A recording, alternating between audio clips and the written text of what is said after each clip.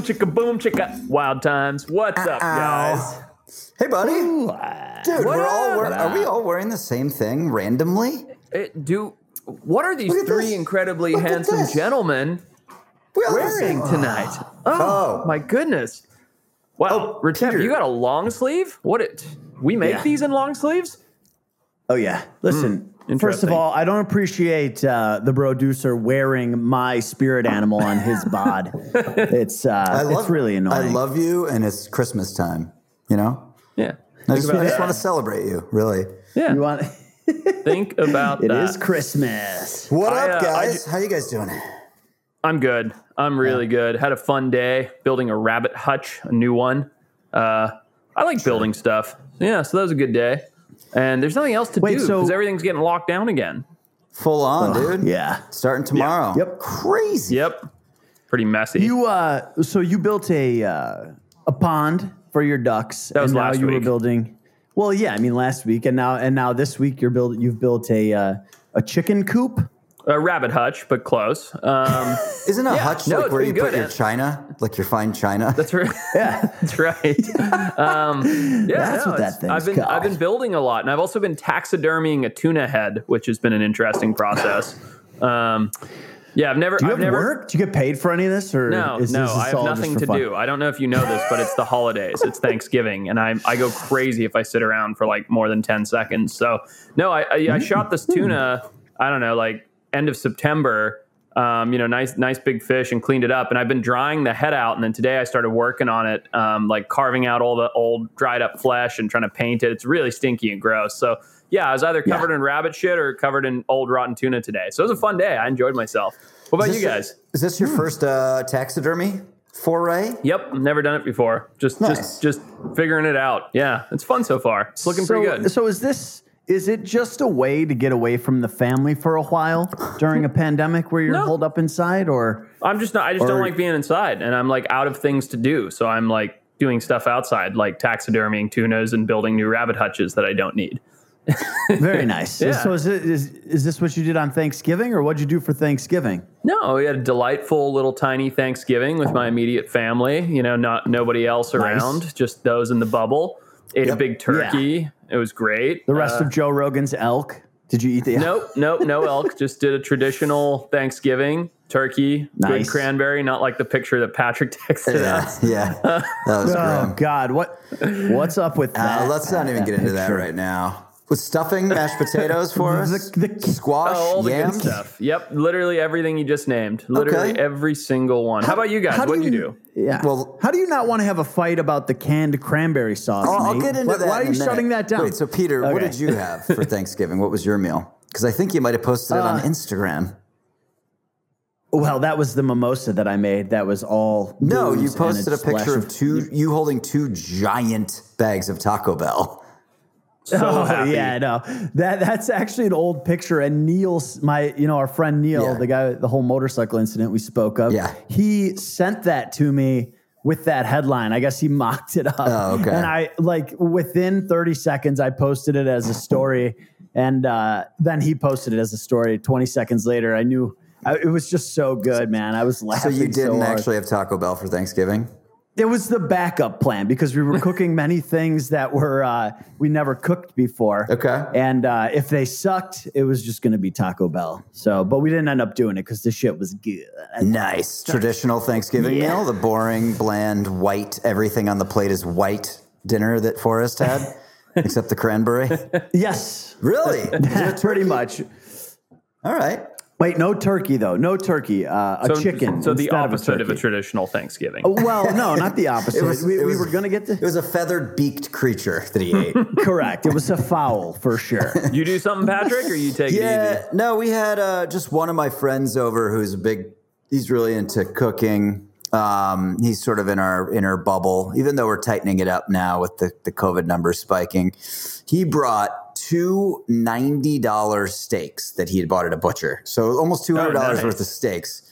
He made steaks. Wow. They were fucking great. I took a Bobby Flay recipe for a lasagna and made my homemade bolognese. And I made a whole white sauce and made this super, ridiculous lasagna that was way over the top. Came out really good. bunch of shrimp cocktail, some ceviche. We were all over the map. Cheese board.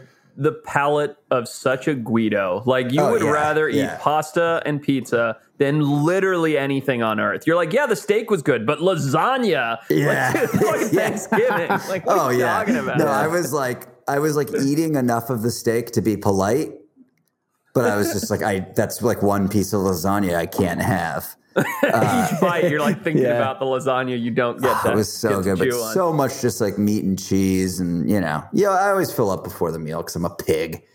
Yeah, you're a picker. It's really tough to juggle, dude. All that food. So this one time, and we will get into the podcast eventually, but this reminded me of a good story of Papa P and me. People love those. Cross country to New York. This is a drink, Brosners, by the way. It's the holidays. We're playing the game. This is a Patton Forrest story. Everybody take That's a drink? A Patton Forrest story is a drink? Nice. Yep. Should be. Fucking should be, bro. Damn right. Yeah, so we're flying cross country. Patrick and I, just being cool guys, we're pitching something in New York City. And the lovely hostesses, because there were multiple of them, seat Patrick and I on either sides of the aisle, right? Flight's pretty empty. It's like a late night flight. Coach. And Coach, of course, yeah. Cable TV. I'd like to say we made it. We don't fly Coach anymore, but that's not true. And Patrick's over there on one side of the aisle, and he's got the screen up with the storyboard and these pictures of like all these menacing looking sharks. And I'm on the opposite side of the aisle, straight across from each other with the screen up with all these crocodiles. And we're going back and forth, and we're going on and on about these ideas for the show and how crocodiles this and sharks that. And these very attractive flight hostesses keep kind of walking by, and eventually one of them like kind of accidentally bumps into, I think it was Patrick, and goes, "Oh, what do you got there?" And he's like, like no big deal. I'm just like a really famous Hollywood producer, and this is my partner, and we're just going to New York to make millions of dollars. Yeah, no, he didn't say any of that, but we just like explained what we were doing, that we make TV, and there was nothing to do on this flight. There was like 12 people on the plane, and this was long before COVID. So before we knew it, these two flight hostesses had brought us, what would you say, 8 gin and tonics each? Like it was just every time they would walk by, they would just put 2 each on our little tray tables, and they started doing a lot of like shoulder caressing as the flight went on. I was just about to point that out. A lot of shoulder touching, swear to God, like all this hanging out above us. I swear to God. Do you have tank tops on? We did not. No. We looked very, very formal. We were going to New York for business. It's a red eye, mind you. Red eye, yeah. We stay up the whole flight. We land at like, I don't know, it was like 3:30 in the morning. And these flight hostesses, as we land, they're like, "Oh, where are you guys going?" We're like, "Oh, we're going to Manhattan." They're like, "Oh, our hotel's actually just around the block if you guys want to come by for a drink." And Patrick and I certainly looked at each other, and we're like, "Nah, we got to pitch at like 9 a.m. We can't do that." So we get in a cab, go from O'Hare to, or not O'Hare, what the hell do you call it? Kennedy. Yeah, Kennedy, JFK. JFK to Manhattan. And it's like 3 a.m, and Patrick and I are fucked up because these chicks have been force feeding us gin and tonics the entire flight. Yeah, I'm not kidding. And we haven't eaten anything because it's a coach flight. Nice. They don't feed you. And so we get in. It's like 3:30 in the morning, and Patrick's like, "Dude, do you want to like get some pizza?" I'm like, "Yes, so badly." I literally thought you were gonna say, "Go, dude. Do you want to give each other hand jobs?" We probably should have. We probably needed it. Yeah. Okay. And anyway, the story's getting way too long. It's 3:30 in the morning. Nothing is open near our hotel. And we end up walking for, I don't know, an hour, Patrick? What would you say? Yeah, for sure. At least. We walked for what felt like ever until we found the only place open in the entire city of New York, it felt like, and sat down. And I swear to God, and drunkenly each had like 4 slices of pizza, made it back to our hotel room like at sunup. And pitch at 9. It's now 6:30. No, 100%. And by the way, like the point of the story is the fact that if you offered me $1 billion to find that pizza place, I couldn't. Never again. There's absolutely no way. And it was the best pizza I've ever had in my life. And it's just gone. It's gone. I'll never know where it was. And I lived in New York for a short period of time. I've spent a lot of time there. It was the best New York pizza I've ever had, and it's not just because we were drunk or because we were so hungry, but like, it was so good. Of course, like whenever I'm in a line at the airport, I like to look around and I pick out the person that's going to be on my flight that looks the worst. like where I know they're going to be spilling into my seat. I know they're going to smell bad. I go, who's the last person you want to sit next to? And I swear to God, 90% of the time they sit next to me. Like everyone I know has a story where they sat next to some beautiful girl and like they partied in New Orleans for a weekend. Everyone's got one of those stories. Yeah. I've never had it. And the fucking one time that, like, no joke, these stewardesses were really, they were like very attractive. They really were. Yeah. Invited us to their room to drink with them. And then, by the way, they were flying to Vegas the next day, and then they had a down day. So then the next day they texted us. They're like, well, hey, if you want to I know you had meetings, but if you want to fly to Vegas, come party with us. That's right. I totally forgot about that. I totally forgot about that. Swear to God, dude. Every detail. I have a question about this. So were you flirting with them? Were you guys chatting with them? I mean, they were like hooking you up and standing there and talking with you while everybody else was kind of sleeping? We weren't not flirting with them. It wasn't like we were like in the back of the plane doing the like, hey, like leaning up against the counter being like, where's your next leg? We were just sitting there minding our business, being two hot guys who sell TV shows. And then they kept bringing us gin and tonics. We weren't not flirting with them, but we weren't like being like, what's up, you know? It was really strange. But I mean, so because we're not actually like neither Forrester or I are the guys who walk into a bar and like girls are like, ooh, who's that? You know what I mean? Yeah. So it was fucking weird. It just, God threw it in our laps and we didn't take it. Wait a minute. I don't think that chicks even do that ever to anyone. That's just like what guys think they do. Ooh, who's that? Like, unless that's it's just like not in any of our experiences. Richard Gere or something. It's like there's like 0.0001% of the population that can get chicks to do that.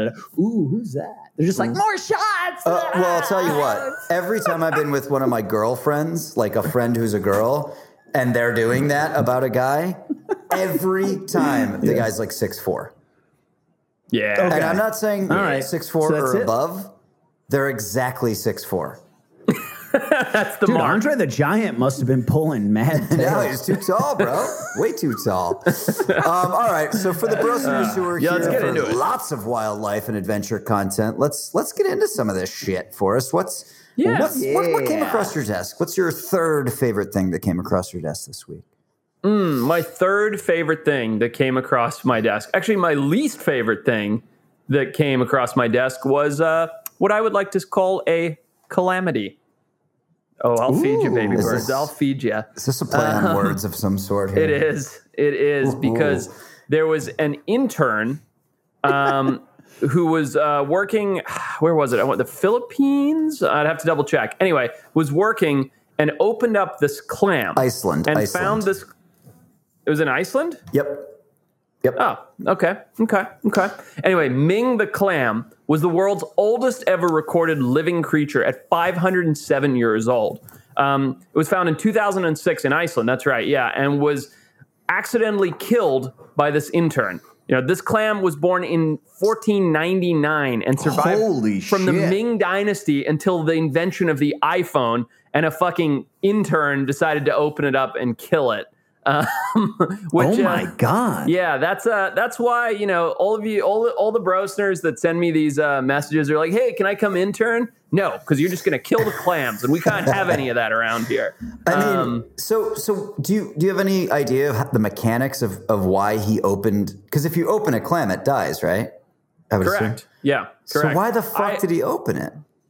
I honestly, I haven't. I looked at the headline and was like a little bit too annoyed to read the whole story, to be honest. But, there's a lot of studies on bivalves that have to do with longevity, and because they're slow growing, and depth, and even carbon uptake, all kinds of stuff. So I'm guessing the kid was, or whatever, the intern was supposed to be taking some kind of a small sample quickly in order to not kill the clam, but obviously didn't, follow protocol, and that was the end of that. Well, I mean, sorry, go ahead, Peter. Yeah.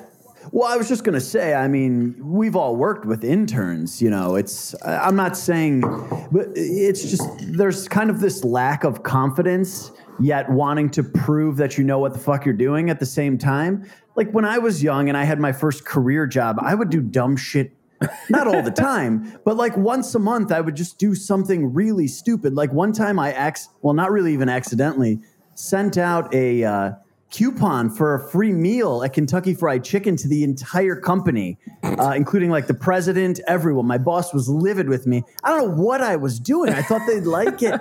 And like this one chick just got furious because she was a vegan. And so on and so forth. But I mean, I don't even know to this day what the fuck I was thinking. That's what that intern. Hang on. That's what happened. What did you do? You glazed over.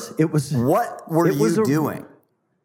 It was a rainy day. It was late. Everybody had left the office. I was there with like my boss in this giant office. I was in my cubicle. It was gray. I don't know. I was in a weird mood. You know how you get in a weird mood? It was like a Friday. I think it was Friday. And you're like, hey, everybody needs KFC? Like, what made you think of this? Dude, and to be honest, then I looked at the email right after. It went like I saw like the president. This is like, hundreds of $1 million a year company. And I was just like, oh, my God. My boss immediately calls me. He's just like, what the fuck? I'm like, dude, I don't know what I just said. You got hacked, dude. I got hacked. That's what you say. You're like, I got hacked. I would never send that out. By the way, did you put a little note with it where you're like, hey, in case anyone's peckish? Yes, I did. Oh, God. Correct. Yeah, I did. It was like Friday. I was like, people like this. Well, what I was doing. Your Ming the Clam story reminds me of something that happened in California. So about 4.5 hours north of where I live in LA, there's a place called Inyo National Forest, and they have the whole forest. It's up in the mountains. It's bristlecone pine trees. So they're these like Dr. Seuss looking trees that are all like tangled up and wound around themselves. They're very cool looking. They're not very big, but they live a really long time. So the oldest tree in the world today, freestanding tree with a single root system. You have to make that declaration because there's two different clarifications. But the oldest living tree now is there. It's a 4,850-year-old tree. But in 1964, so this is a while ago, there was a much older tree. It was like 5,300 years old, and it had a little plaque, right? Mm-hmm. And this guy, Donald Curry, I just Googled it because I wanted to make sure that I had my facts right on this one. He was working, and they'd asked him to go take a core sample from the tree, right? So you put this little boring tool into the thing, you pull a core sample out. Pulls out a core, Mm-hmm. I guess you would do that to check on the health of the tree or whatever. But it's like a thing. People hike to this tree to go see it. So he puts his core tool in, pulls it out, and he's broken off the drill bit inside the tree. And he's like, oh, fuck, that drill bit's like $1,200. I'm going to get fired. A park ranger comes by and assists him in cutting it down to retrieve get the drill bit back. The drill bit. Oh, they killed the oldest living organism in the world to retrieve a drill bit. Insane. People do dumb shit. That is insane. Yeah. Dude, by the way, did you... Oh, sorry, go ahead. I was just going to say, this reminded me of this. What's kind of interesting with regards to the clam and the tree, both those animals, as most people know, when you cut down a tree, you can kind of count its age by counting the rings.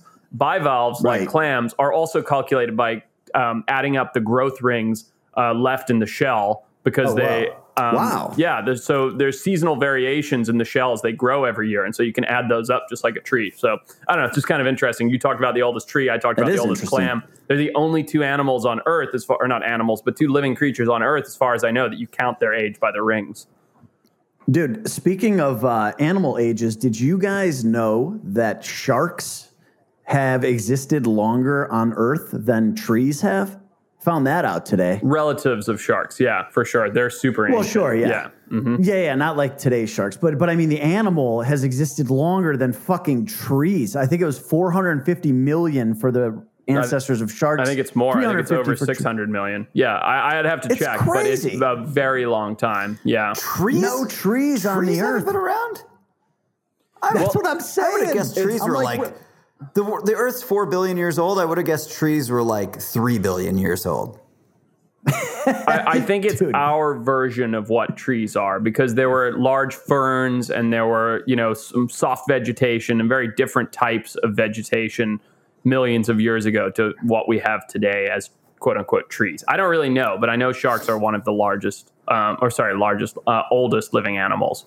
Weird. It's wild, dude. It's also wild to think about that at a certain point on the earth when it was just plants. There was plants everywhere, but no flowers. So it was all just fucking green. And then one day, like, flowers just sprouted so that bees could have something to do.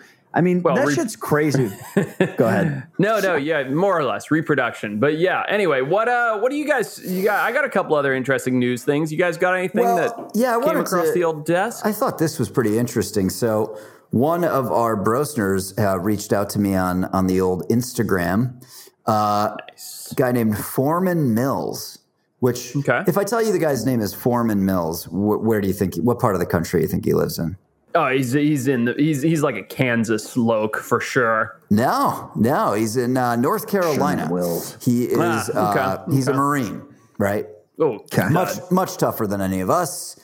Yeah. So anyway, Foreman Mills hit me up and he sent a link to the story as well, but he wanted to get our opinion on this.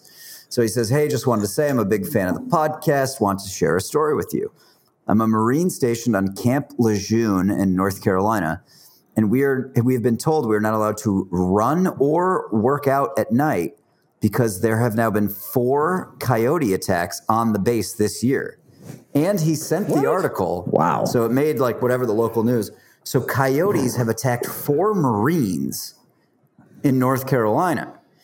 That's very odd. have a fair amount of experience with coyotes because I used to live up in the hills up in Hollywood, and me and my idiot roommate Matt Ralston, who's a comedian, we would sit out and get drunk on the porch at night, and we had a coyote that we fed. It liked hot dogs, but similar to the dingo, which in Australia, like they don't typically attack large people, right? They'll attack a toddler, sure. Right? Pretty crazy that coyotes are actively attacking Marines, big, burly, tough dudes.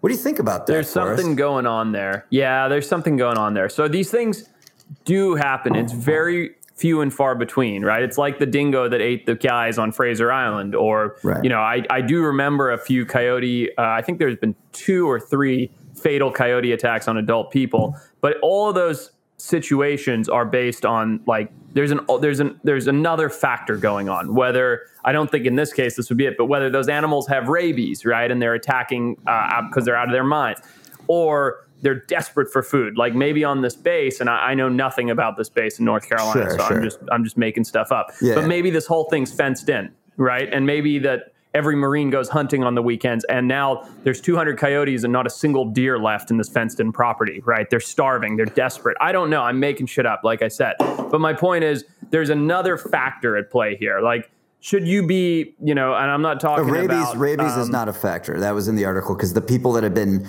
No one died, but the people that have been attacked didn't get rabies from it, at least, of the 4. Gotcha.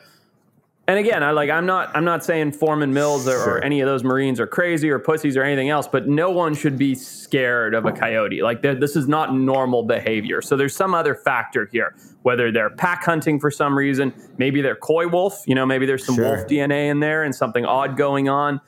Maybe they're desperate for food. Who knows what the reason is, but this is not typical behavior. So I don't know what that reason is. I bet there's biologists in North Carolina that are looking into it that are like, wow, this is really bizarre. Let's try and figure out why these coyotes are doing this. And it's not that I don't believe they're doing it. I totally do. But why? And that's a big question. Like, that's a really interesting question because this is very unusual behavior. Look, coyotes are 40-pound dogs, right? Like, not even, like 30, 20. Like, they're small animals. Like, that can't take on a 200-pound guy, and it's not going to try 99.9% of the time. So there's something very odd going on. Yeah, it says coyotes are 15 up to 45. So, you start getting up to 4. I mean, dude, my dog's 60 pounds. I feel like there's no way my dog could kill me. Right. It probably could. No way. All right. So real quick, Forrest, knowing what you know about sort of the morphology of a canine, a coyote, right? Let's say you just come around a corner one night and there's 2 coyotes. I'm going to say 3. There's 3 coyotes and they're sitting there and they're like, you can tell it's on. Yep. How do you defend yourself from a coyote? Like, what's the move? I think about this shit all the time. I mean, you want to go on the aggressive for sure. So coyotes typically are non-confrontational, right? They're solitary animals. Like, they don't want to fight. They're scavengers. They're eating rabbits. They're eating small things. When I'll get to the point where like there's no other choice, but first thing you do, you come around the corner, there's 3 very hungry looking coyotes. You go hard and you go right at them. Like, when you turn your back to a predator, you are invoking predatory instinct. Like, that's turn and run away. And again, that's probably why, or not again, but that's probably why these instances of happening. Like, these big dudes like fucking cruising, flying through the marine reserve. Like, it probably looks like prey running away. Right. Like, you want to go the opposite. You want to go aggressive, offensive, attack mode, and be like, you are not fucking with me. So like, actually, what would you do? Stomp your feet, charge at it, go, fuck you. Exactly. I'd keep maintain eye contact. So eye contact is huge, right? Let them know you can see them, address them, be like, make a lot of noise and go right at them. And 99.999% of the time, especially with something like a coyote, but really any predator, is going to turn and flee. They're not going to be willing to take you on.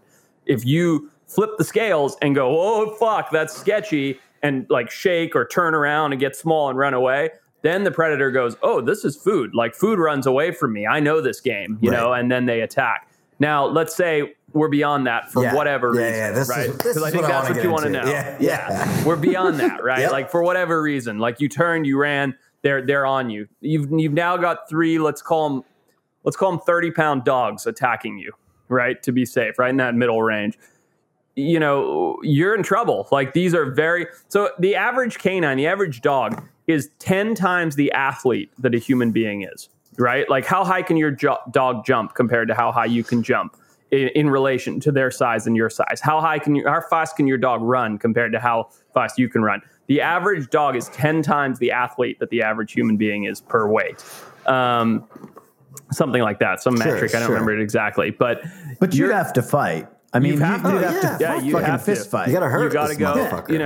The only thing so there's actually one thing that everybody says you do when you're in a situation with a predator that you can, where conflict is imminent and there's nothing else you can do. Take a guess. What do you think that would be, Patrick? What do you think it is? So it's coming at me. So it is. You are engaged in combat. Dick, what is the one thing that you do to stop the animal from attacking?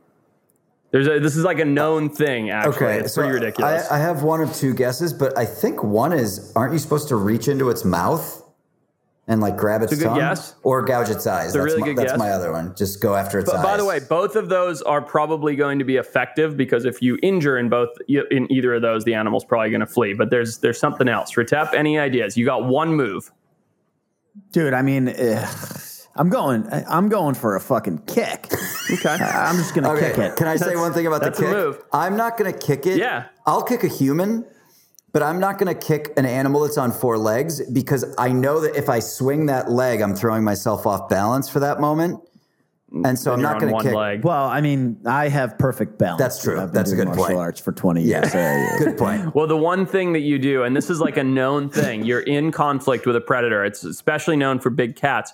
You stick your thumb as hard and as far up its ass as you can. And I'm not just saying that. That is the way. Wait, up your own ass or up its ass? Its ass, not your own ass, you dipshit. No, you literally, if you're engaged in conflict with a carnivore, you are supposed to, if you can, work your thumb as hard as you can up its rectum, and that will cause it to release, and most of the time flee, or at least re-engage, giving you an extra second. So that's like a known thing. Yeah. Ew. Well, I mean, does the same thing work does the same thing work in a fight with like an omnivore, like another human? I feel like for sure does. Like, you tell me there's a guy that comes at you anywhere, any bar, any location, and you just shove your thumb up him. Like, listen, he's not going to keep fighting. If you can get your thumb up somebody's ass without being killed by that person first, they're definitely going to scurry away. Yeah, there's no doubt. So that's a hell of a move. Just a quick interesting tidbit here. So a coyote, I Googled the bite force of a coyote just to see, because they are small and they're fucking kind of thin, and they have thin little legs. And their faces are very weaselly, this long kind of snout. Mm-hmm. So a coyote's bite force, typical coyote measures at 235 pounds per square inch, right? 235 PSI. is the exact same as a pit bull. A German Shepherd, a full-grown German Shepherd measures around 238. So you're talking about these little animals that don't look like they could fuck you up, whereas you see a pit bull with its big round head and its muscular jaw, and you assume that will just bite your arm off in one fell swoop. But coyotes and pit bulls and German Shepherds all have roughly the same bite force. Here's a quick trivia piece, though. What would you guess, now that you know German Shepherd, pit bull are 235 to 238? What would you guess a full-grown African lion bite force is? Oh, let's go 238. I'm going to go like 800, 900 pounds.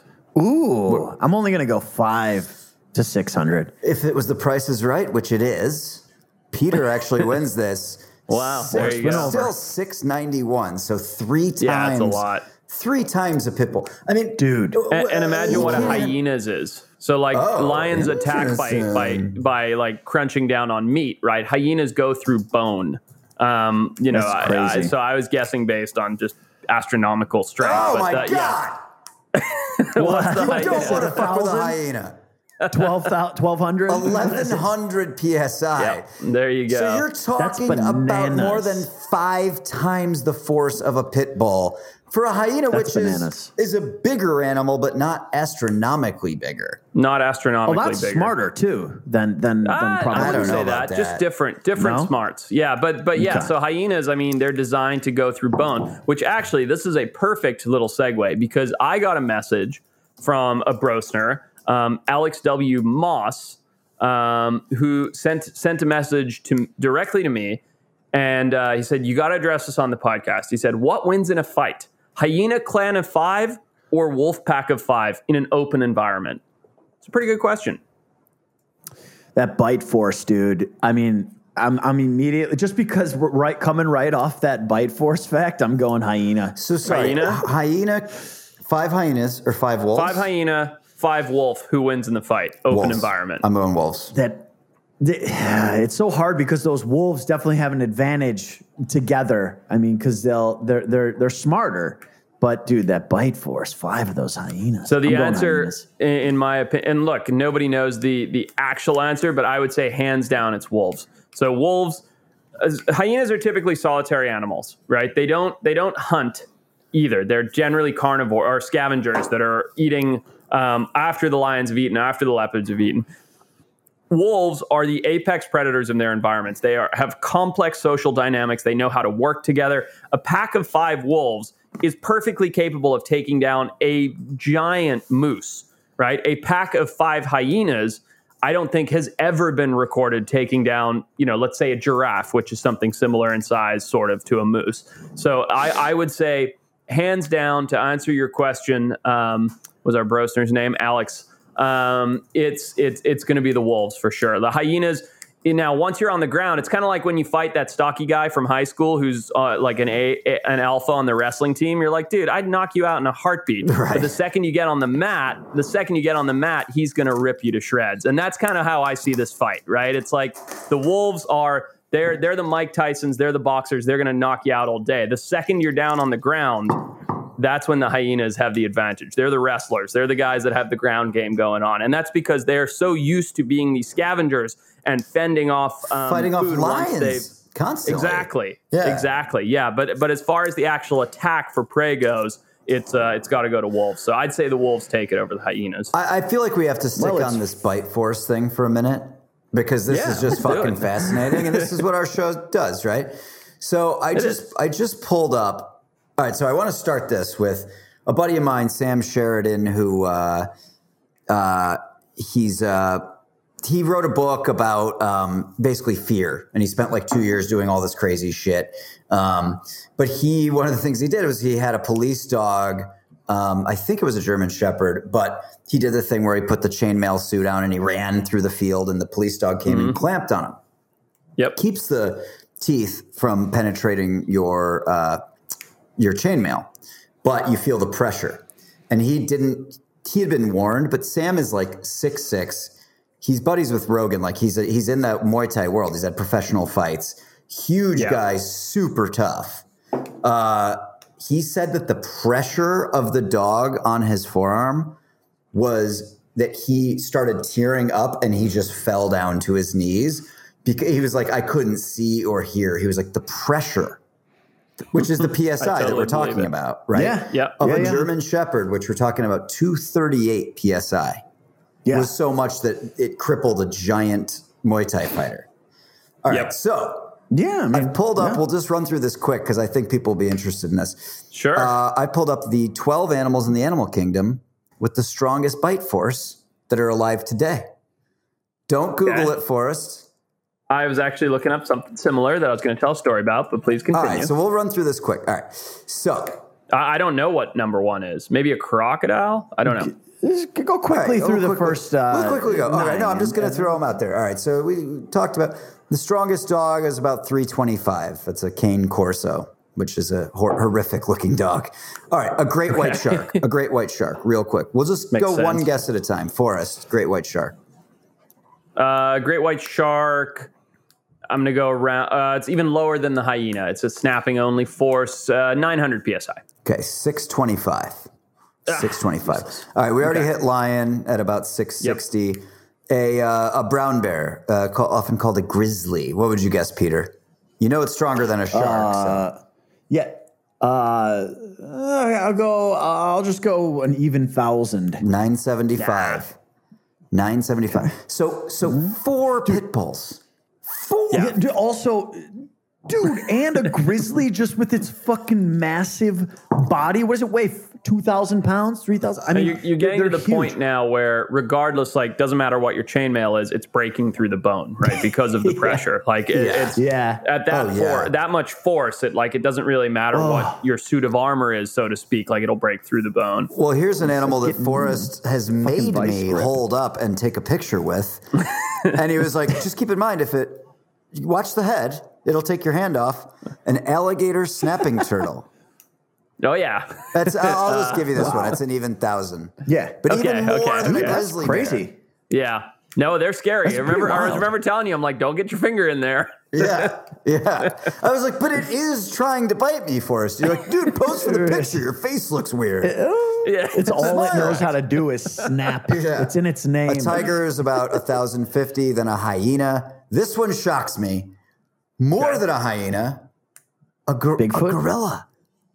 Oh, yeah. Ooh, yeah. Oh, yeah. Wow. I didn't realize gorillas I didn't know it was more than a hyena, but that's I mean, those fucking muscular heads, they go through stuff.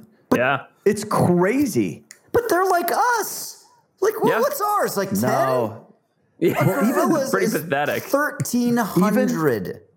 Oh, guys, actually, take a guess. What do you think ours really is? Because I looked it up earlier when we were talking about it. What do you think it is? Quick guess. 240. No. 120. 192 is the average PSI of the human bite. It's fucking bananas. That's pretty high. Dude, that's enough to take off a nipple or a finger or something if you really crank down. Nipple. You are scared of a dog bite. You're not scared of a human bite because we don't do it. Right. Like it would suck. Like if someone just shouted into you. For gorilla, sure it would. 1,300. Jaguar, 1,350. That's crazy. Which is shocking to me. Wow, Jaguar's over. Yeah, that's surprising. I'm surprised that a feline has 6 times the bite force of a dog. That's crazy. Well, I think what's interesting, so a lot of these animals, I don't want to dogleg this too much because I'm actually really learning a lot and enjoying it. But you have to think, like for gorillas, I don't get it. Like why did they evolve such massive bite force? Like they're mostly eating leaves. But for jaguars, compared to, say, lions or tigers, lions and tigers are typically preying on, soft, fleshy mammals. What's interesting about jaguars, a lot of people don't know this, a lot of their diet in South America consists of caiman, meaning they have to pierce through crocodile skin with those jaws in order to kill one, which is kind of interesting. So it's like, okay, over generation, you could see their jaws getting stronger and stronger because they have to get through croc hide, which is, thick as shit. Yeah, it's like biting through leather. So, yeah. That's crazy. Exactly. Yeah. So 1,350. So we're at about 6.5 pit bulls for a jaguar. Now we're going to make a big jump. We're jumping up to the third strongest bite force. It's up to 1,825 PSI. Any guesses? Can we guess? Yeah. Yeah, let's guess. So we're talking about literally 9 pit bulls. I'll throw. Go ahead. Forrest, I'm going to throw one out. Go ahead. Go, do it. We'll go hippo. Just because. Oh, it's a good guess. I don't know. I'm thinking correct big guess. Head. It's the correct guess. Is it really? Yeah. That hippo. wasn't a guess. You Fuck Googled yeah, it. bitch. Dude, it's because you guys taught me so much about You Googled hippos. it. You didn't know that. I swear to God, I didn't. Really? Oh, okay. I didn't know know. That's a great it. guess. I was trying to think. I was like, big head, big jaws. Yeah, that's good. All right. That's good. Forrest They're gets so the next big, guess. dude. 1825 for a hippo. Now we're jumping up even bigger to 2125. 9. Is this the number one? This is number 2. So you've got number 2. Think about there are 2 species that haven't been named. What might they be? What might number 2 be? I'm 99% sure that number 1 is a crocodile, just from all the time I've spent working with crocodiles. I don't know. Yeah, I'm 99% sure that a crocodile is the number 1 bite force. Is there maybe a similar kind of animal? So I'm going to go alligator for number 2. Yeah. Okay. So the alligator's at 2125. All right. God. So here's the thing. We've filmed around a bunch of gators. I have with Forrest. Tons. I don't touch the gators or handle them. The way that you guys, you and Chris Gillette and some of these gator people handle the gators, it's made me feel like, oh, a gator bite's like kind of like getting bit by a dog. No, you get complacent though, right? Because you see guys like Chris and I like tickling them in the chin and like lifting them up and like not even restraining them. And you're like, oh, like it's not that bad. It's really bad. I mean, that's unspeakable. Like I've seen people who have been bitten by dogs and what that can do to you. You're talking a dog bite's nothing. That's like a mosquito bite compared to an alligator, which we don't even think of alligators as being that dangerous in like the wildlife world. But holy shit. I mean, am I wrong? Maybe it's just me. I'm an idiot. No, you're not wrong. They are scary, scary animals. I mean, and that's the thing. Crocodiles and alligators are their entire like mode of killing is the snap of that jaw, right? Then they go into the death roll and blah, blah, blah. But they don't have, bears have claws. Like, everything else has something else to work with, right? More or less. And brains. Not just brains, instinctual brains. Like you're spot on. But the crocodile has nothing but that giant clamp of teeth. That's it. That's all it's got. It's got to hang on. It's got to roll. It's got to spin. It's got to swim under. Like, that's it. And nature has made it so that it's funny. I didn't know that it went alligator and then crocodile, but it makes sense. They're closely related. And it's just like, that animal is a giant lever. That's all it is. It's like it sits open and that's it. Once it's locked down, that's all it's got. And you do not want to end up in there. Like, if you get bitten by a 3 or 4 foot alligator, I think we talked about this on a few podcasts ago, the damage is going to be really significant because of the amount of power behind those jaws. Now, what's interesting is alternatively, and a lot of people don't know this, I've caught 15-foot crocodiles, and I can hold their jaws shut like this with 2 hands, with like 2 fingers, like that. All of that strength is in the downward force. They have almost no strength in ability to open their jaws. It's all a downward single action muscle. You can literally hold.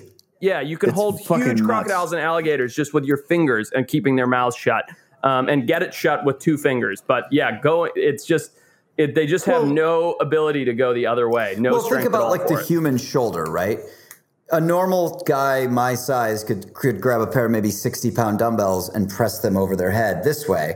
But if you have to lift them up like this, like vertically from down by your leg where your hand rests, nothing. It's much harder. No way. That's crazy, though. Yeah, I mean, it's fucking nuts. It's almost as if they've evolved, kind of like you said, to do that one thing. It's all or nothing. Yeah. It's just that's the final shot. And it's learned how to just go after animals that'll be the easiest, like little fucking does that are drinking out of the pond or whatever. They're sneaky too. That's the other thing that they have going for them, like their element of surprise. You'll always see like on Discovery Channel and shit when they attack, all like the eyes are out. They're so like subtle and quiet, and then just boom, whatever animal just into the water. Yeah, they are good. They're lurkers. perfect.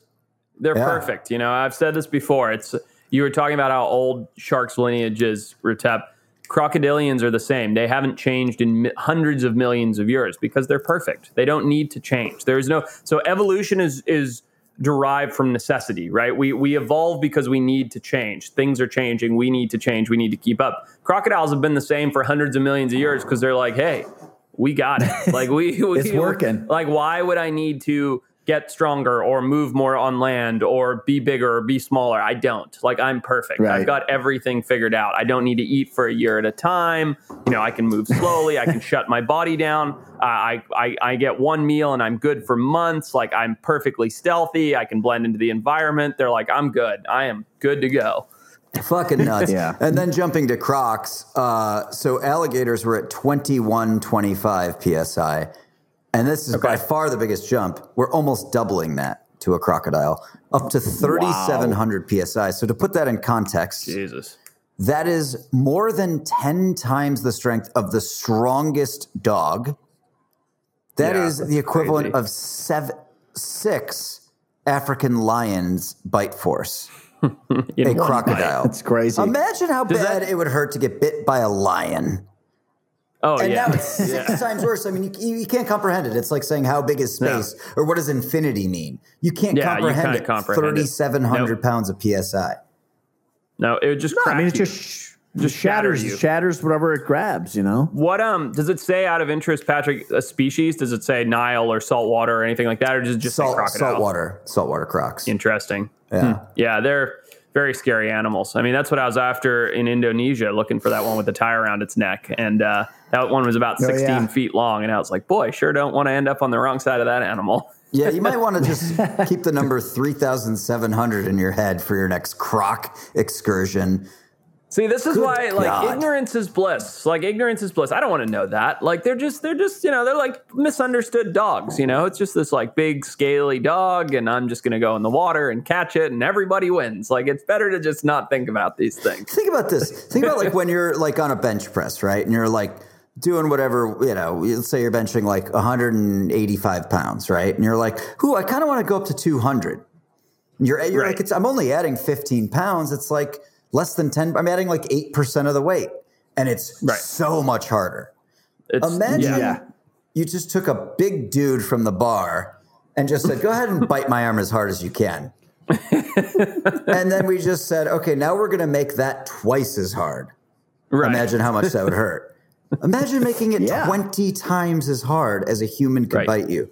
It's like, go get a tractor and we're going to put you in the claw of the tractor. Right. It's just like, it's incomprehensible. Yeah. Holy shit. I'm just glad they're not roaming around in the streets and, just hanging out amongst humans, because that'd be a nightmare. Anyway, good stuff. So moving on to some more what's in the news. My favorite headline, I kind of I made it better because it was like, oh, this thing is happening. Do you guys see the old COVID zombie weasels in Denmark? No. I heard about it. I didn't see it, though. So great. Because it's not real, I don't think. Or is it? Well, it's kind of real, and I can explain it because I was interested in it. So you might remember, I think we talked about this 2 shows ago, that in Denmark, they have these huge mink farms for their fur, and they decided that they were going to like kill several 100,000 of them, right? Or maybe it was millions. I forget. And it's because supposedly minks can be carriers of COVID. And I was saying, like, these animals are going to die one way or another. They're farmed for their furs. Like, it's not great, but it's not the worst thing in the world. It's not like, killing rhinos. Well, there was this headline in Denmark that these zombie minks were rising from the dead that had been infected with COVID. Well, it's not accurate. There's no zombie weasels running around. What it is that there were so many mink bodies piled up in this grave that they started to decompose. And as they started to decompose, the gases were released, right? Because heat creates gas gets released. And where the geniuses in Denmark decided to bury them was in this like porous, sandy soil, only like a foot or two under the earth. So basically what happened was all of these bodies started to rot under the earth and raise up from the heat and the gas. And because it was just sand, they basically just kind of rose up through the sand and started appearing, popping out of the sand in Denmark, looking like these zombies coming out of the graves. And it was all just nonsense because they buried them poorly. Well, but yeah, still potentially infected with COVID and now decomposing. COVID is a respiratory disease, so they're not breathing. Like it's not they're not transmitting disease unless somebody's going and trying to fucking. I'm sure there's some teenagers just like, dude, if you just like if you huff it, like it gets you fucked up. Like, let's go do it. What were we talking about? Penguins who were farting so much that they were releasing nitrous oxide. That's right. Yeah, getting high off it. Yep. Well, similar. There have been numerous cases in history, like obviously during the Black Plague and things like that, where we have buried tens of thousands of humans just in holes on top of each other. I wonder if it was a similar thing where they sort of rose up through the dirt from the decomposition. You would think there may be a similar action there. I think the soil type has a lot to do with it. Knowing that these were buried in this like porous sand is obviously why. I'm sure it's happened before. I'm sure there's a reason that people believe in zombies. Like all those lore-ish things are based in some kind of old fact. Like nothing's just pulled out of thin air, right? Bigfoot is based on large primates. Loch Ness Monster is based on dinosaurs. Like they're all based on something. Right. I'm sure zombies are based on, someone seeing something rise up out of the soil at some point or God knows what. So, yeah, I'm sure it's happened before. Can I tell you a little secret? So what made me think of it was this past year. By the way, the show premieres on December 2nd. The Atlas of Cursed Places on National Geographic. But so I was in Romania December last year. We were filming for an episode of the show, and we went to this place. Romania had a horrible outbreak of the plague, and long after the plague had mostly disappeared from Europe. And they think that it was a mutated version of the plague that had become airborne, so pneumonic plague instead of bubonic plague. Spread really quickly. They immediately walled in the whole city and had the military, so you couldn't leave. So it was the worst thing. When was this? This was back in the 1700s? I think it was the late 1700s or early 1800s. Okay. But anyway, long story short, we went to film. We were telling part of that story. We went to film in this location where they had basically taken a tunnel system that like Vlad the Impaler had used to like escape the city, an escape route, and they piled up 90,000 bodies inside these tunnels that are underneath the city. It's a lot. So we went down into this tunnel system to film, and like a lot of the people on the crew, it was fucking freezing. It was the middle of winter. A lot of people on the crew were like, I feel weird down here. It feels really heavy. Like something feels off. Like I'm not feeling so good. I'm getting dizzy. Like people were, and I was like, I feel there's nothing to this. Like just because 90,000 bodies, like it didn't affect me at all. And I was the only one. And so it started to make me wonder if there's something wrong with me that like, I understood the history of it. Placebo effect. Like, think if you hadn't told a single one of those people that any of that had happened there, and you're just like, these are cool tunnels that miners made, they'd all be like, tra la la, I like this. This is fun down here. Right, you know what I mean? It's full placebo effect. And they're like, do you feel it? Do you feel the heavy energy? It's shut the fuck up. You don't feel anything. You've just been thinking about people getting murdered down here. Right. Yeah. The human brain is we should all know this during COVID. I thought I've had it now. So I came in like second literally every week. You've thought you've had it every week. I haven't twice, I've got 5 different texts from you in the last 9 days saying I have COVID. It's not true. It's not true. Please continue. I had second-degree contact. So somebody that I'm hanging out with had contact with somebody that has it, and legit, it's like every scratchy throat thing. You're like, oh fuck, like so there's something wrong with me. It might not be COVID, but I'm sick. There's nothing wrong, dude. But the mind will fucking just destroy you.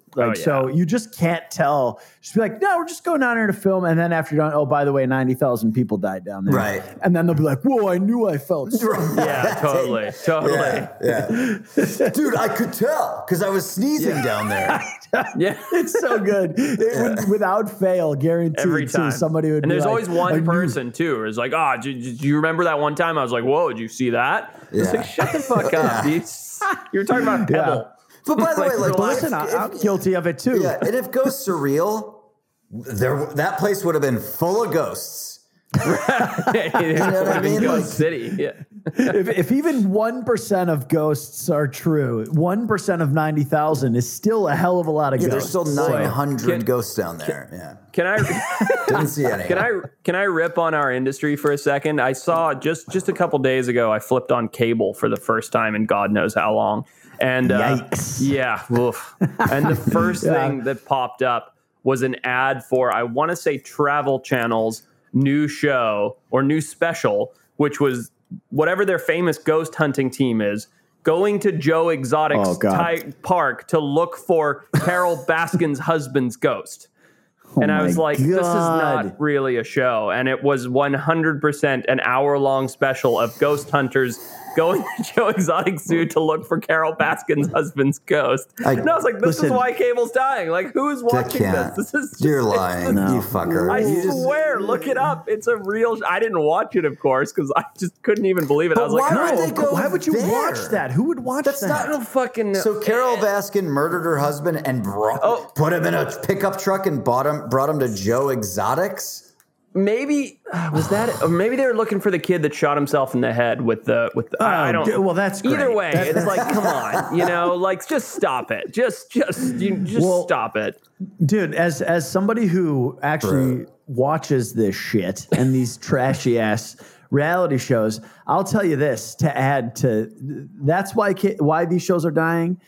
Also, like some of them are just so blatantly fake these days, where like you'll go and look up one of the supposed people on the reality show, and they're clearly like an Instagram influencer who is just trying to get followers, and you're like, oh, there's just no way. But the real killer, dude, is that there's so many commercials. And they get so long towards the end of the show. It's hard to watch. You're literally just like, they make you dumber. I mean, the commercials are out of control, dude. Commercials are obviously, they've always sucked. But like, I don't know if it's that I'm getting older and so I'm less patient than I used to be. But fuck me, man. The people that write these things are fucking idiots. And I don't even... Honestly, if we have any brosners who write commercials, I'm not sorry for saying that. I'm sure your commercials are great, but like, good God, just the dumb shit. And the humor that they think they can sell us to make us chuckle hasn't changed in like 15 years. It's like that snarky, like, no. Did you just do that? No. Yeah, right, No. right. It's like, that's not funny to anyone. Yeah. And it hasn't been. It was been never in a long funny. time. It's not funny now. It's never been funny. Jesus Christ. No. The Budweiser frogs and what's up? That shit, at least someone was trying something. Yeah, it was original. Now it's just snarky people being like having some quip at the end, and we're supposed to laugh and go, what was that product again? Hang on, let me write it down. State Farm? Yeah, okay. Yeah. You know how I need insurance now. Yeah. Fuck off. You fucking assholes. They're dumbing down the entire population of the United States with this shit. They make us look like fucking morons. Good God. I love how angry you are about this, and I completely agree. Me too, man. I mean, listen, it's this thing where people have gotten so much smarter, right? Like the brosters are hitting me up constantly on Instagram. People are not fucking stupid. When you're trying to put some stupid ass bullshit in front of them, I think like a lot of times I'm just like, so they just have money and they want you to think about their brand. There's no, like, this is not clever. Like, there is nothing to this. They just want their name on TV in front of the million people that are watching this shitty reality show. Like, get it? Like, and to be honest, it works because I get angry sometimes, and then I like complain to the girlfriend or like complain to friends about this thing. I'm like, what are they doing? Like, this is horrible. Yeah. And, you talk about it. We just watched Elf. Outrage culture. We watched Elf on Thanksgiving night, the Will Ferrell movie. That's a treat. That's a treat. I could watch it every day. It's so goddamn fun. It's fantastic. But the way that Elf's dad, so he's a children's book author, and they have these like brainstorms where they're like, he's like, so what do you got? To his team of writers are like, we got a tomato. Yeah. Right. And they think it's a great idea. Like, that is probably what these commercial agencies are like. Oh, yeah. Oh, yeah. Totally. It's like, how do they sell this stuff, too? Like, why do I know who is it Flo from Geico Insurance is? Yeah. Like, I don't want to know who that is. Like, she's not funny. She's not cool. Right. She's not attractive. Like, why has that been jammed down my throat so much for the last 15 years that when I go out on Halloween, I see a girl dressed as Flo, I'm like, hey, look, it's Flo. I'm like, fuck, now I'm the idiot. Like, why do I know this? Right. Like, this is ruining me that I'm so aware of this. It's fucking vulgar, man. It's the power of being human, man. It's persistence, perseverance, just sticking with something for so long that other people are in awe by it. It's the same thing we did when we would hunt animals and just run them down for days because they couldn't keep up. That's what advertisers are doing to us these days. One thing that I did want to get in front of the broologist this week. Yeah. Came across my desk thanks to Bro Will / Wild Times Willie. Okay, so Alaska has a lot of snow, has a lot of mountains. Guess what you get when you have that? Avalanches. Okay, you don't want to get stuck in an avalanche, as Forrest would say, an avalanche, and you don't want to be down there. That's how I'd say it. And so, Alaska Wildlife Conservation Center. For a long time, typically they use dogs when they're looking for people that are buried under avalanches when there's a bad avalanche in a populated area. Well, a guy named Mike Miller at the Wildlife Conservation Center is now training Wolverines. No way. Yeah, to sniff out and locate humans that are buried under the snow. According to Mike, he can train them fully to be operational in a week. Wow. And he says that they're smarter and easier to train than dogs. Quote, anything you can train a dog to do, you can train a Wolverine to do 5 times faster. Wow. Thoughts? That's amazing. I don't have much Wolverine experience. A week? Yeah. I have I've seen one in the wild. Actually, I've seen him twice now, way up north, obviously. I have very limited experience with Wolverines. I mean, I admire the hell out of them. They're incredible looking creatures. I think, are they mustelid family? I think they're giant weasels, basically. Okay. I'm not positive, but they're just insane creatures. I mean, they're absolutely amazing, and they're super like burly skulls and thick skin and harsh coats. Like, they're totally designed for that environment. So I think what's genius there by Mike Miller is, like, even if you're a Saint Bernard, like, you're not designed for that environment. You're not supposed to be going over thick snow, snowfall, like spending weeks or whatever it may be out in getting exposure in that environment. But Wolverines 100% are. That's their native environment. They're totally designed for that. I think I'm just thinking as, being on the flip side of that, I think if I was caught in a snow cave in an avalanche or something, and the first thing that dug me out was was a Wolverine, and my hands were like stuck in the snow, I'd be like, "Well, this is how I die." Right. Like, I wouldn't think search and rescue is right behind the Wolverine to pull me out. Like, I'd be like, "Well, this is not good." Right? Yeah, like, a nice fluffy poodle pokes its nose through. You're like, that's got to be. I know what this is. You're like, thank God, I'm getting rescued. Oh no, man! I want to see a Saint Bernard with a wooden barrel of rum on its fucking collar. Barrel. Yeah. That's what I want to see. No, that's if you guys are ever sending out a rescue party for me, that's what I want to lift my spirits immediately. I think that's amazing. I'm gonna look into that a little more because I'm just so fascinated by the idea. There's definitely a misconception about Wolverines being like harsh and mean and ruthless and fearsome and blah blah blah. And I mean, the fact that you can just take one and train it to go and do search and rescue, I think that's absolutely amazing. Super cool animals, very cool looking. Quick thing to stick with the theme of the show: their bite force. 105, less than a human. Oh, pretty weak. Not strong biters. They do have some nasty claws, though. They got that. They sure do. Yeah, but 105, come on. Barely breaking. That's like a baby. Like a human baby. Peter. My butt. Yeah. Patrick, let me ask you this. Are there ugly animals? Are there any ugly animals? Yeah. The one on my shirt. Pat's wearing a shirt. I mean, but the blobfish, would you call him ugly or just unique? He's pretty ugly. Let me just say this about the blobfish. I've done much research since it was deemed my spirit animal by Pat all those episodes ago. Episode 1, yeah. Was it? I really wanted to know about this fucking fish. Yeah. And I'll tell you this picture that we have here. Yeah. I actually I fact checked it, and they're not this ugly. This is what a dead one looks like. Okay. But this is the most famous fucking picture of a blobfish right here for some ungodly reason. And all I got to say is they got a bad rap, dude. Imagine if somebody snapped a photo of you right after you had just eaten 30 pounds of jungle potatoes on Naked and Afraid. And that's the only picture that people found when they searched your name online, dude. Thankfully, that's not the case any longer. So the answer to me is yes, because I've seen a goblin shark. I've seen a gar, an alligator gar. There's absolutely ugly animals, yes. Okay. Well, let me give you my take on it, right? I've always thought, looking at the blobfish, looking at the alligator gar, the goblin shark, I've never thought there were ugly animals, right? I'm always like, wow, these things are so unique. Sure. They're so interesting. They're so beautiful. And I mean this until today. And I'm not kidding when I say this. Oh, boy. Yeah. Will sent me something, and I like to think I'm pretty well versed on different types of animals. And of course, this is a mutant human creation through selective breeding.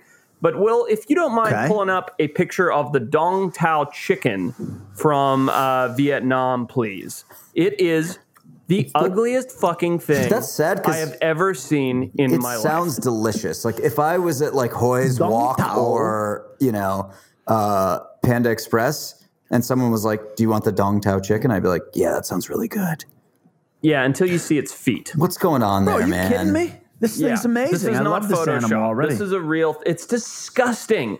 Humans have made this thing. There are... I don't know, Will, if you can pull up the link that you sent me and scroll through some of these pictures, but it is the most grotesque-looking bird I have ever seen in my life.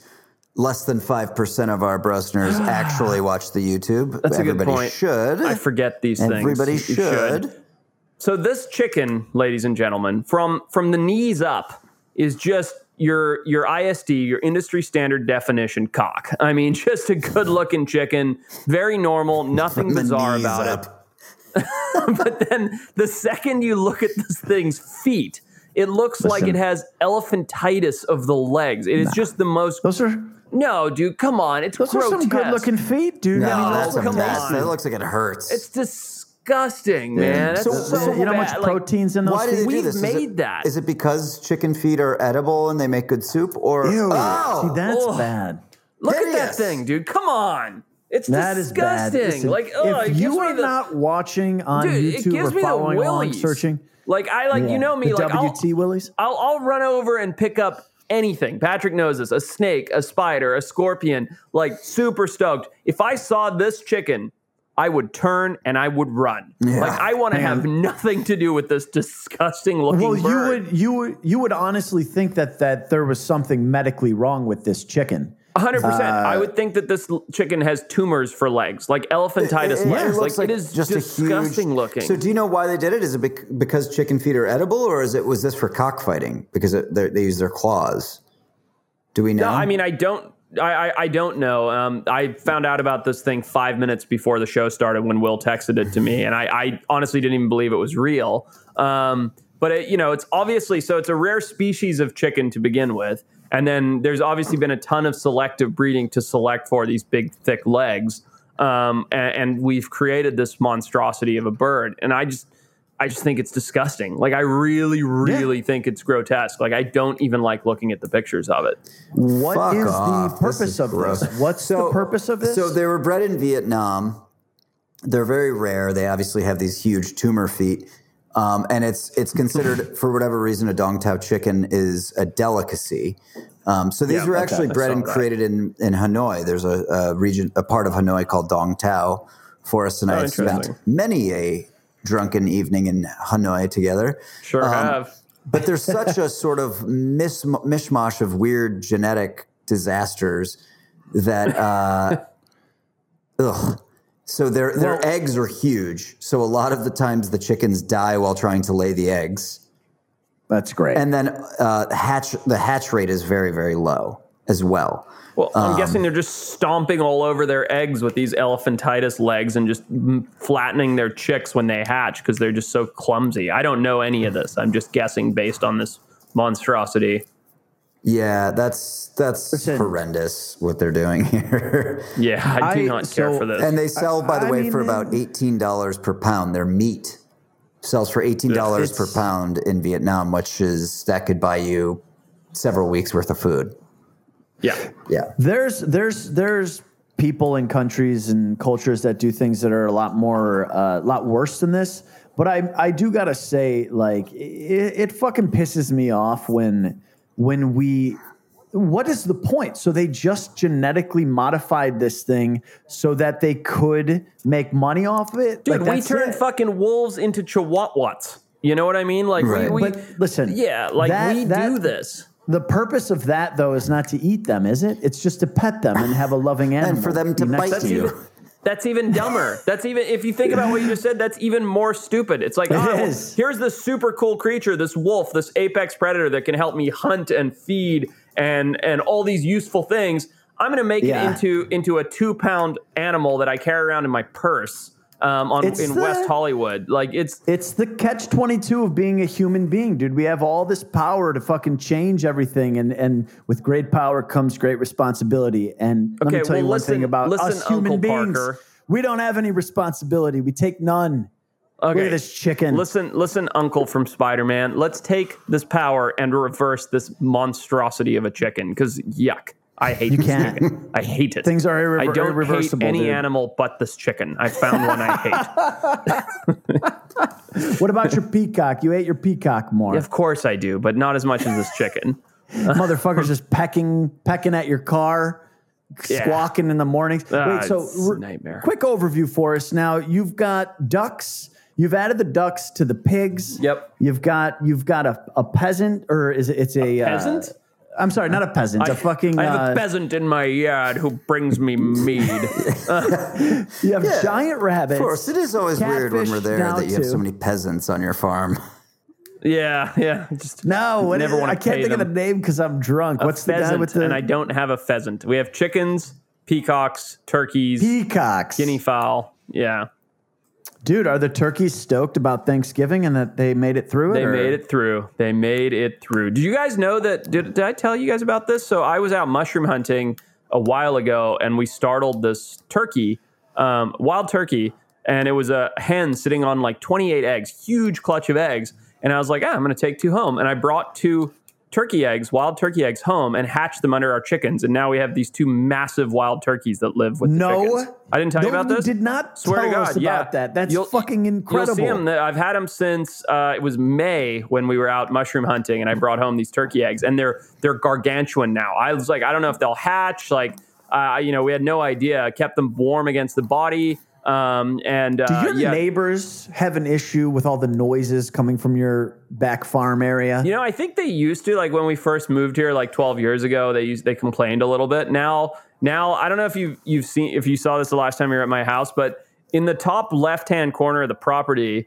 where the fence is and the mini horse, mini donkey, and mini pigs live. The mini horse, too. Yeah, there's a little hole in the fence with a little sign that says, please don't stick your fingers in our mouths, but bring us carrots and celery or something like that. And so every single day there's like a line of kids out the fence, like feeding our animal. We've stopped feeding the little horse and donkey because there's so many neighborhood kids that come to feed them.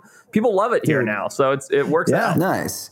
Well, they slowly learned that you're like, you're a Z-list celeb. Is there something lower than Z? Yeah. And we start going into like 1A, A1. Just so you know, Peter, your dog, which is clearly part Chihuahua, of all 50%. Dogs, all domesticated dogs, when you take the bite force of the PSI of their bite force as compared to as a function of their head size, they actually are number 1. Wow. So they have the strongest bite as a function of head size of any dog. Thoughts? Is that the same for humans? Because this is the bite episode, clearly. You're obsessed with the bite force thing. Forrest's bite force relative to his head size has got to be in the tens of thousands. Well, Forrest has a big wide jaw, doesn't he? Sure do. He's got a big wide head. Sure do. Real meaty cheeks. Sure do. Listen, Charlie, my dog, just to retort, is an asshole. All right? He's getting worse by the day. I fucking love him, but I love him, but I legit hate him too. He's a fucking getting grumpier, yeah? Dude, he'll come and he'll like be the cuddliest, and best, like loving and like Leon. The second you do something, he's so selfish. The second you do something that he's not like all about, it's literally like a growl and potentially a bite. And I'm like, fuck you. We got this collar that beeps at him and vibrates now. He can suck a dick. I hope you're listening, Trevor. All right, guys. Well, it's becoming a long, ranty podcast, and I like that because I've been ranting about hideous chickens. Patrick went nuts on some advertising. Retep, you've actually remained surprisingly calm tonight, which is, maybe you're just the antithesis. You're the counter to whatever Patrick and I are feeling, I guess. It's not just a podcast. It's more than a podcast. Yeah. I enjoy this. We all enjoy this. I get DMs about how people feel like they're hanging out with us. It's fucking great. And that's what it is. That was my whole segue, right? Because I don't typically like chew people out because of how stupid they are. And I get some real stupid questions and comments on my socials. But I had a brosner, AK, send me a message. WT Willie's going to pull it up on screen because it's almost unbelievable. The message says this. Enjoy. Hey, man, I have a friend who wants to make a YouTube video of himself fighting a cougar, and I am very concerned for his well-being, as he is truly convinced he can beat a cougar in a fight. Tried to talk him out of it, but there's no stopping him. With your distinguished knowledge, do you honestly believe my friend would have any chance of winning a fight against a wild cougar? This is a real message that I got. Will's got it up on screen right now if you're watching the YouTube. Okay. Oh, boy. Oh, my goodness. What was a cougar's... Yeah, go ahead, sorry. Yeah, this a is cougar the and a mountain lion are the episode. same thing, right? Yeah. Okay. Do we remember what the bite force was of a cougar? Patrick, very Mr. Bite Force high. guy? Let me just check, bro. I'm Bite Force Patty. You are. So 725. So three times that of a standard pit bull or German shepherd.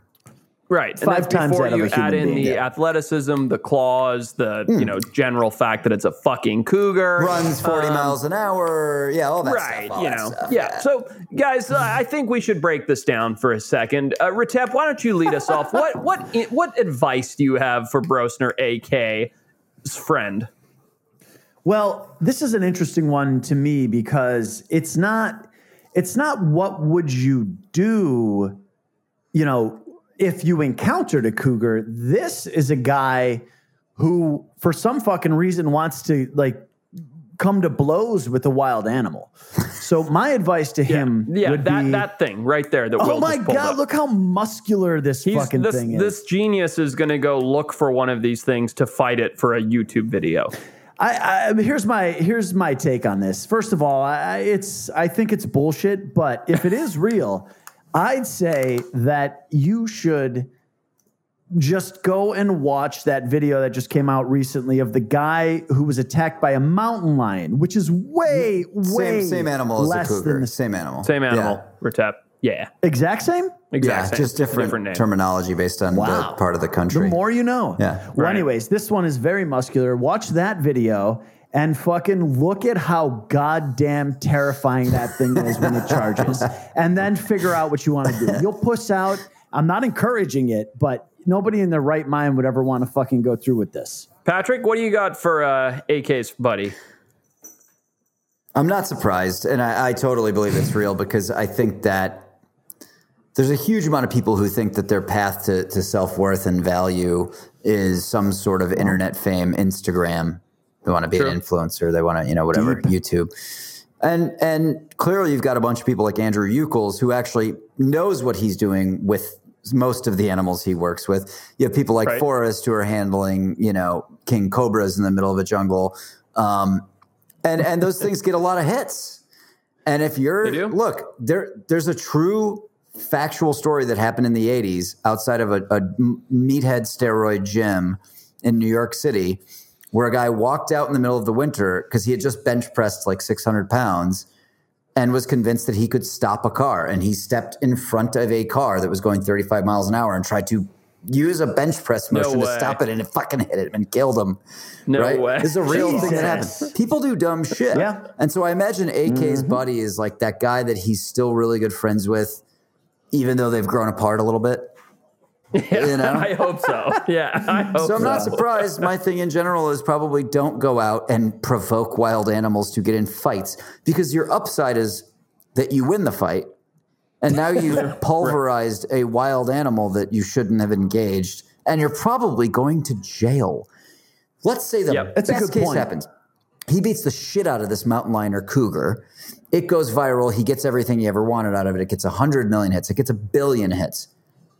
They're coming to arrest you, AK's friend. So that's your upside. And I don't think this guy's stupid. I'm not calling him an asshole. I don't know what's going on with his life. You know, he probably just has this idea. You know, just don't fucking do it, man. Dude. Just don't do it. So here's what I'm going to say. Advice. Here's my advice. Do it. Go the other way with it. You know. Disclaimer. I think I think you should, man. Like I'm he has no amygdala. Don't listen to him. I think this is a great idea you have, AK's buddy. Because look, there's a lot of people in the world, and there's some Darwinian awards that need some winning. And if you're the guy that's going to go march into the woods and provoke a wild cougar and get your jugular sliced for a YouTube video, more power to you, man, because you're a fucking idiot, dude. Are you kidding me? Like, what are you talking about? This is beyond stupid. No, AK, your buddy cannot win. There is no world in which he can win. Furthermore, I don't believe your friend can even find a mountain lion. Right. Like I am a world-class wildlife biologist and animal tracker, and if you paid me $1,000 to find a mountain lion tonight, when I know that they hang out right outside my property, I would bet I couldn't find one. Right. Like, you're not going to find one, bud, and you're not going to fight it because it's going to run away. And if you do corner it, it's going to kill you. So you just go right ahead, bud. You good luck to you. More power to you. You got a full-on Forrest Galante endorsement. Go fight a cougar. It's gonna work out real well. I feel like this is one of those things that Forrest read while laying in bed next to a companion, and he just started laughing, and she was like, and then she's like, what's so funny? Like, kind of have a sleep. And then like you tried to explain it to her, and she had no fucking idea. But it sounds like you've been thinking about this for a while. Yeah, I've been stewing on it for sure. Yeah, so I just like it was a real head in hands kind of moment where I was just like, oh boy. Yeah, don't fucking fight a cougar, man. Listen, guys, it has been 2 hours. I know we got to get to the battle royale, but before we do, I have one quick trivia moment that I've wanted to ask you guys. All right, go. It's very quick. So, the largest ever bird's nest in the world in recorded history was built by a pair of blank. It was blank wide, blank deep, and estimated to weigh blank pounds. So I want to know how big it was, how much it weighed, and what birds built it. Now, is this in a tree? Because there's ground-dwelling birds that make huge mounds. So I don't want to. This is in a tree. In a tree. 100% in a tree. Got it. All right. Can I go first? Yeah. Or should we let the wildlife guy go first? No, go for it. Go for it. So I actually think it was. I'm going to hold off on the species for a minute, but I think that the biggest bird's nest. I do think I read something about this, and it was the depth that was what made it really huge. It wasn't the width or the circumference. It was that it was super deep. It went way down. So I'm going to say that it was about 14 feet deep and only about 10 feet wide. And I think it was built by two American eagles that were a monogamous couple that lived together for 60 years and were monogamous and fucked all the time. So you said 10 feet, how deep? 14 feet? 14 feet deep and only about 10 feet wide. So it was deeper than wide. And then how much did it weigh? Well, that's a lot of sticks, boy. I'm going to say it weighed about 340 pounds. All right. So it's a nice, well-rounded guess. What do you think, Pat? I like that. I'm going to go just based on my knowledge of big nest builders that the bird was an African species called a hammerkop, and Will could pull up a picture of one because they're super cool. A pair of hammercocks. A pair of hammerkop, K-O-P, which in Afrikaans means head, not cock. Hammercock is what they call me, bro. That's right. That's Patrick's moniker. All right. So I'm going to go a pair of hammerkop, and their nest was 6 feet wide by 6 by, let's go 8 feet long, 6 by 8. Okay. Weighing in at a cool, they like to use pretty big sticks, like a cool 20 pounds. Okay. All right. The guesses That's a are hammerkop nest. It's a hammerkop nest. It looks pretty large, but the weight, it's a shame both of you are off by thousands of pounds. 4,400 pounds was the weight of this nest. It was built by a pair, Pat, you got this right, of bald eagles in Florida. In Florida? I did not expect that. Okay. You were pretty close, Pat, on the width and the depth. Wow. 9.5 feet wide. Dude, this is bananas. 20 feet deep, 4,400 pounds. Yeah, that's insane. Full disclosure, this is not on the show doc, but I had read this like a couple years ago, and I was like, why do they need such a deep nest? Actually, Forrest, maybe you know a bit more. That's insane. Why would they want a narrow, super deep nest? I don't know. I don't know the answer. My best guess would be that they basically just continued upkeep on it, and it just got too deep. You know what I mean? It wasn't necessarily like, let's make our nest deeper and deeper. It was just like, let's keep building. And all of a sudden, it was like this very inconvenient nest. But I have no idea. It's like a guy who's been working on it. Yeah, it's like a guy who's been working on his.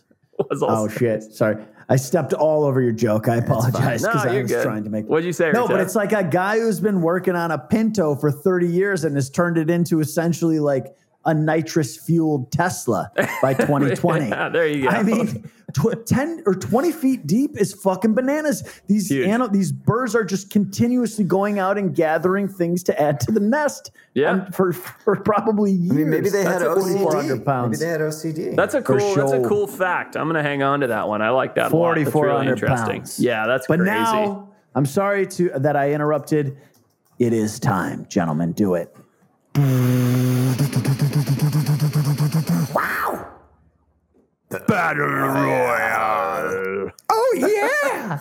I tried to mimic Pat's from Our number sound one. effects are so stupid. No, this is why we have listeners. This is why. Yeah. Oh, yeah. So, okay, I wrote one as we were doing the show. I came up with a Battle Royale. So tonight... Wow. It's the it's the Bite Force night, right? Mm-hmm. We've gone over this. Patrick's obsessed. Yeah. He's obsessed with it. Excited, okay? Yeah. Let's paint a little picture, right? It's year 2022. We've now all been locked in our COVID stupor isolation for 2 years. Life's terrible, right? Life's garbage. COVID is running rampant. Things are just like, things couldn't be worse. The only positive thing you have going for you is you're basically an A-list celebrity because of the Wild Times podcast being such a hit, of course. Yep. Yeah. But you're down on your luck. COVID's no end in sight. Life's getting worse. You're going to end it all. This is it. And you're going to go out. Yeah, it's grim. I'm not going to end it. You are, because that's how this works. Yep.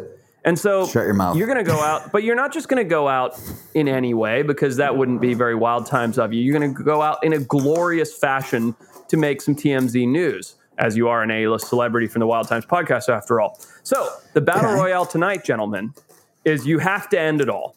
But your method of suicide involves one animal attack, one location, and one piece of technology. How are you going to do it?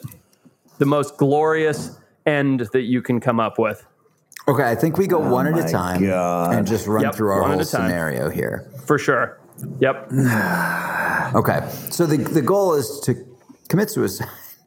Yep. But do it in a way that goes the most viral. Correct. Like I'm addicted to fame, and even in death, I want to be famous. Yes. So even in death, you're so addicted to fame from all of your Wild Times money and fame and fortune that you're going to end it in the most glorious fashion possible. You're going to commit suicide using one animal, one location and one piece of technology. Now, does it have to be plausible? Like Peter can't say, like, I'm going to cover myself in honey and get pecked to death by chickens, or he can. 100%. Okay. Yeah, of course. Yeah, 100%. Okay. Shall I go first? Yeah. By the way, I can say that. Okay. So please, Patrick, take it away. Here's what I'm going to do. This is so grim. This is wild. All right. So here's what I'm going to do. I'm going to go to the Democratic Republic of Congo. Ooh. Okay. Lovely. Because already a bad choice. Well, they have volcanoes. They have, I'm going to do some... No cameras. Nobody's filming there. I'm going to do sightseeing whilst there. Mm-hmm. Now, nobody else can choose this location, FYI. Also, no one else can choose my piece of technology. I'm going to use an iPhone 12. It has 3 cameras, takes great video, because I'm obviously going to need to film my own death, right? So that it can then go viral. So iPhone 12, I'm in the DRC. I've done some sightseeing. I've had a good time. I've maybe even had some unprotected sex because I know I'll be dead soon anyway, so I'm not scared of disease. Why not? Yeah, why not? And then what I'm going to do is I'm going to lay down. So my video is going to be like shot from above. I'm going to hire a local and give him the instructions. So you're going to see me laying down, and it looks like I'm making a snow angel, right, on my back. Okay. I'm doing with my arms and legs. And then he's sort of widening out the shot, and he's widening out. And then you see 4 silverback gorillas coming in, 1 to each limb. They're going to grab me by the foot, the hand, and they're going to rip me in a coordinated fashion. They're going to basically count down 1, 2, 3, and then they're going to rip me into 4 pieces. Oh, boy. I don't know which piece my head's going to go with. I presume my left arm. And then as that's happening, I'm going to be whistling Mariah Carey's All I Want for Christmas Is You until all the blood runs out of my brain. January 1st. So that's mine. Yikes. It's okay. I mean, in my head, this sounded more fun when I was writing it. Now I'm like, that's kind of sad. I don't want to see Patrick get pulled. I mean, but you might. Took it a little bit too seriously. Yeah. Okay. And I would film it. And I thought you were going to go with something with a bite force after all of our conversation. I thought you were going to be like, well, we did learn tonight that the... No, I think I'm ready. Too many drinks. All right, do it, Rita. I think I'm ready. Let's go. All right, so my location is going to be a very famous location that while I'm standing on it, will clearly pick up helicopter news from around the world. Okay. I will be standing on the D, specifically the D of the Hollywood sign. So I'm up there. Okay. I definitely assumed a different D that you were sitting on, but please continue. Yeah. So you're 40 feet off the ground. Cool. Yep. 40 feet off the ground on the D. I've already gotten there. And you get a lot of D, we know. Orangutan was released on top of the first O of the Hollywood sign. And next to him is an Uzi. And as I'm standing there on the D, just naked. I'm naked also. Nice. Okay. Good. Naked. Good. Very good. I'm sure you got a spice broner too. I have... Pump some Cialis. Yeah, good for you. Good for everybody. I've eaten thousands of generic Indian-made Cialis pills before I went out there. Good. My dick is about to explode. Smart. Love that. I have already garnered the attention of several helicopters, camera crews. Good. You've seen them driving around. Really they can get very high. Yeah. There's multiple cameras around me from every which way. The monkey, the orangutan that's on the first O sees the gun. He's just sitting there. He's dropped there. This is obviously the only thing he's got to play with that's around him. He picks up the gun and, he's smart. He just fucking holds it, shoots it. Just goes around a bit, and I'm like, oh, shit, I'm still naked. He comes to the O next to me, and now he knows what the gun does. Mm-hmm. He just starts wildly firing at me and spraying my body with bullets while there's helicopters flying around, videotaping the whole ordeal, internationally televised news. It would, and I will fall to my death. I'm like a gracious local mayor of upstate New York town who steps down before the election results are official, I am giving my concession speech because you have beaten me. Really good. That's awfully good.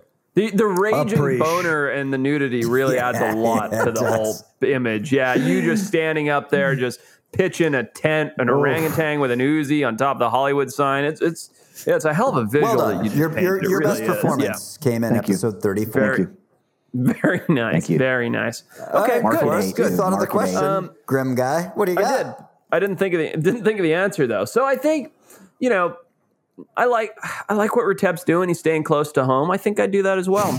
So, here's what I'm going to do. World traveler. I've been all over the place, seen a lot of beautiful things. One of those things is the Grand Canyon. And there I will sit atop said Grand Canyon in a wheelchair, right? Now, I'm not a cripple. I'm not. I want to sit in a wheelchair. Where this is going. I like where this is going. So much potential here. Yeah, thank you, gentlemen. Good. Thank you very much. Now, can we do this either way? Let's.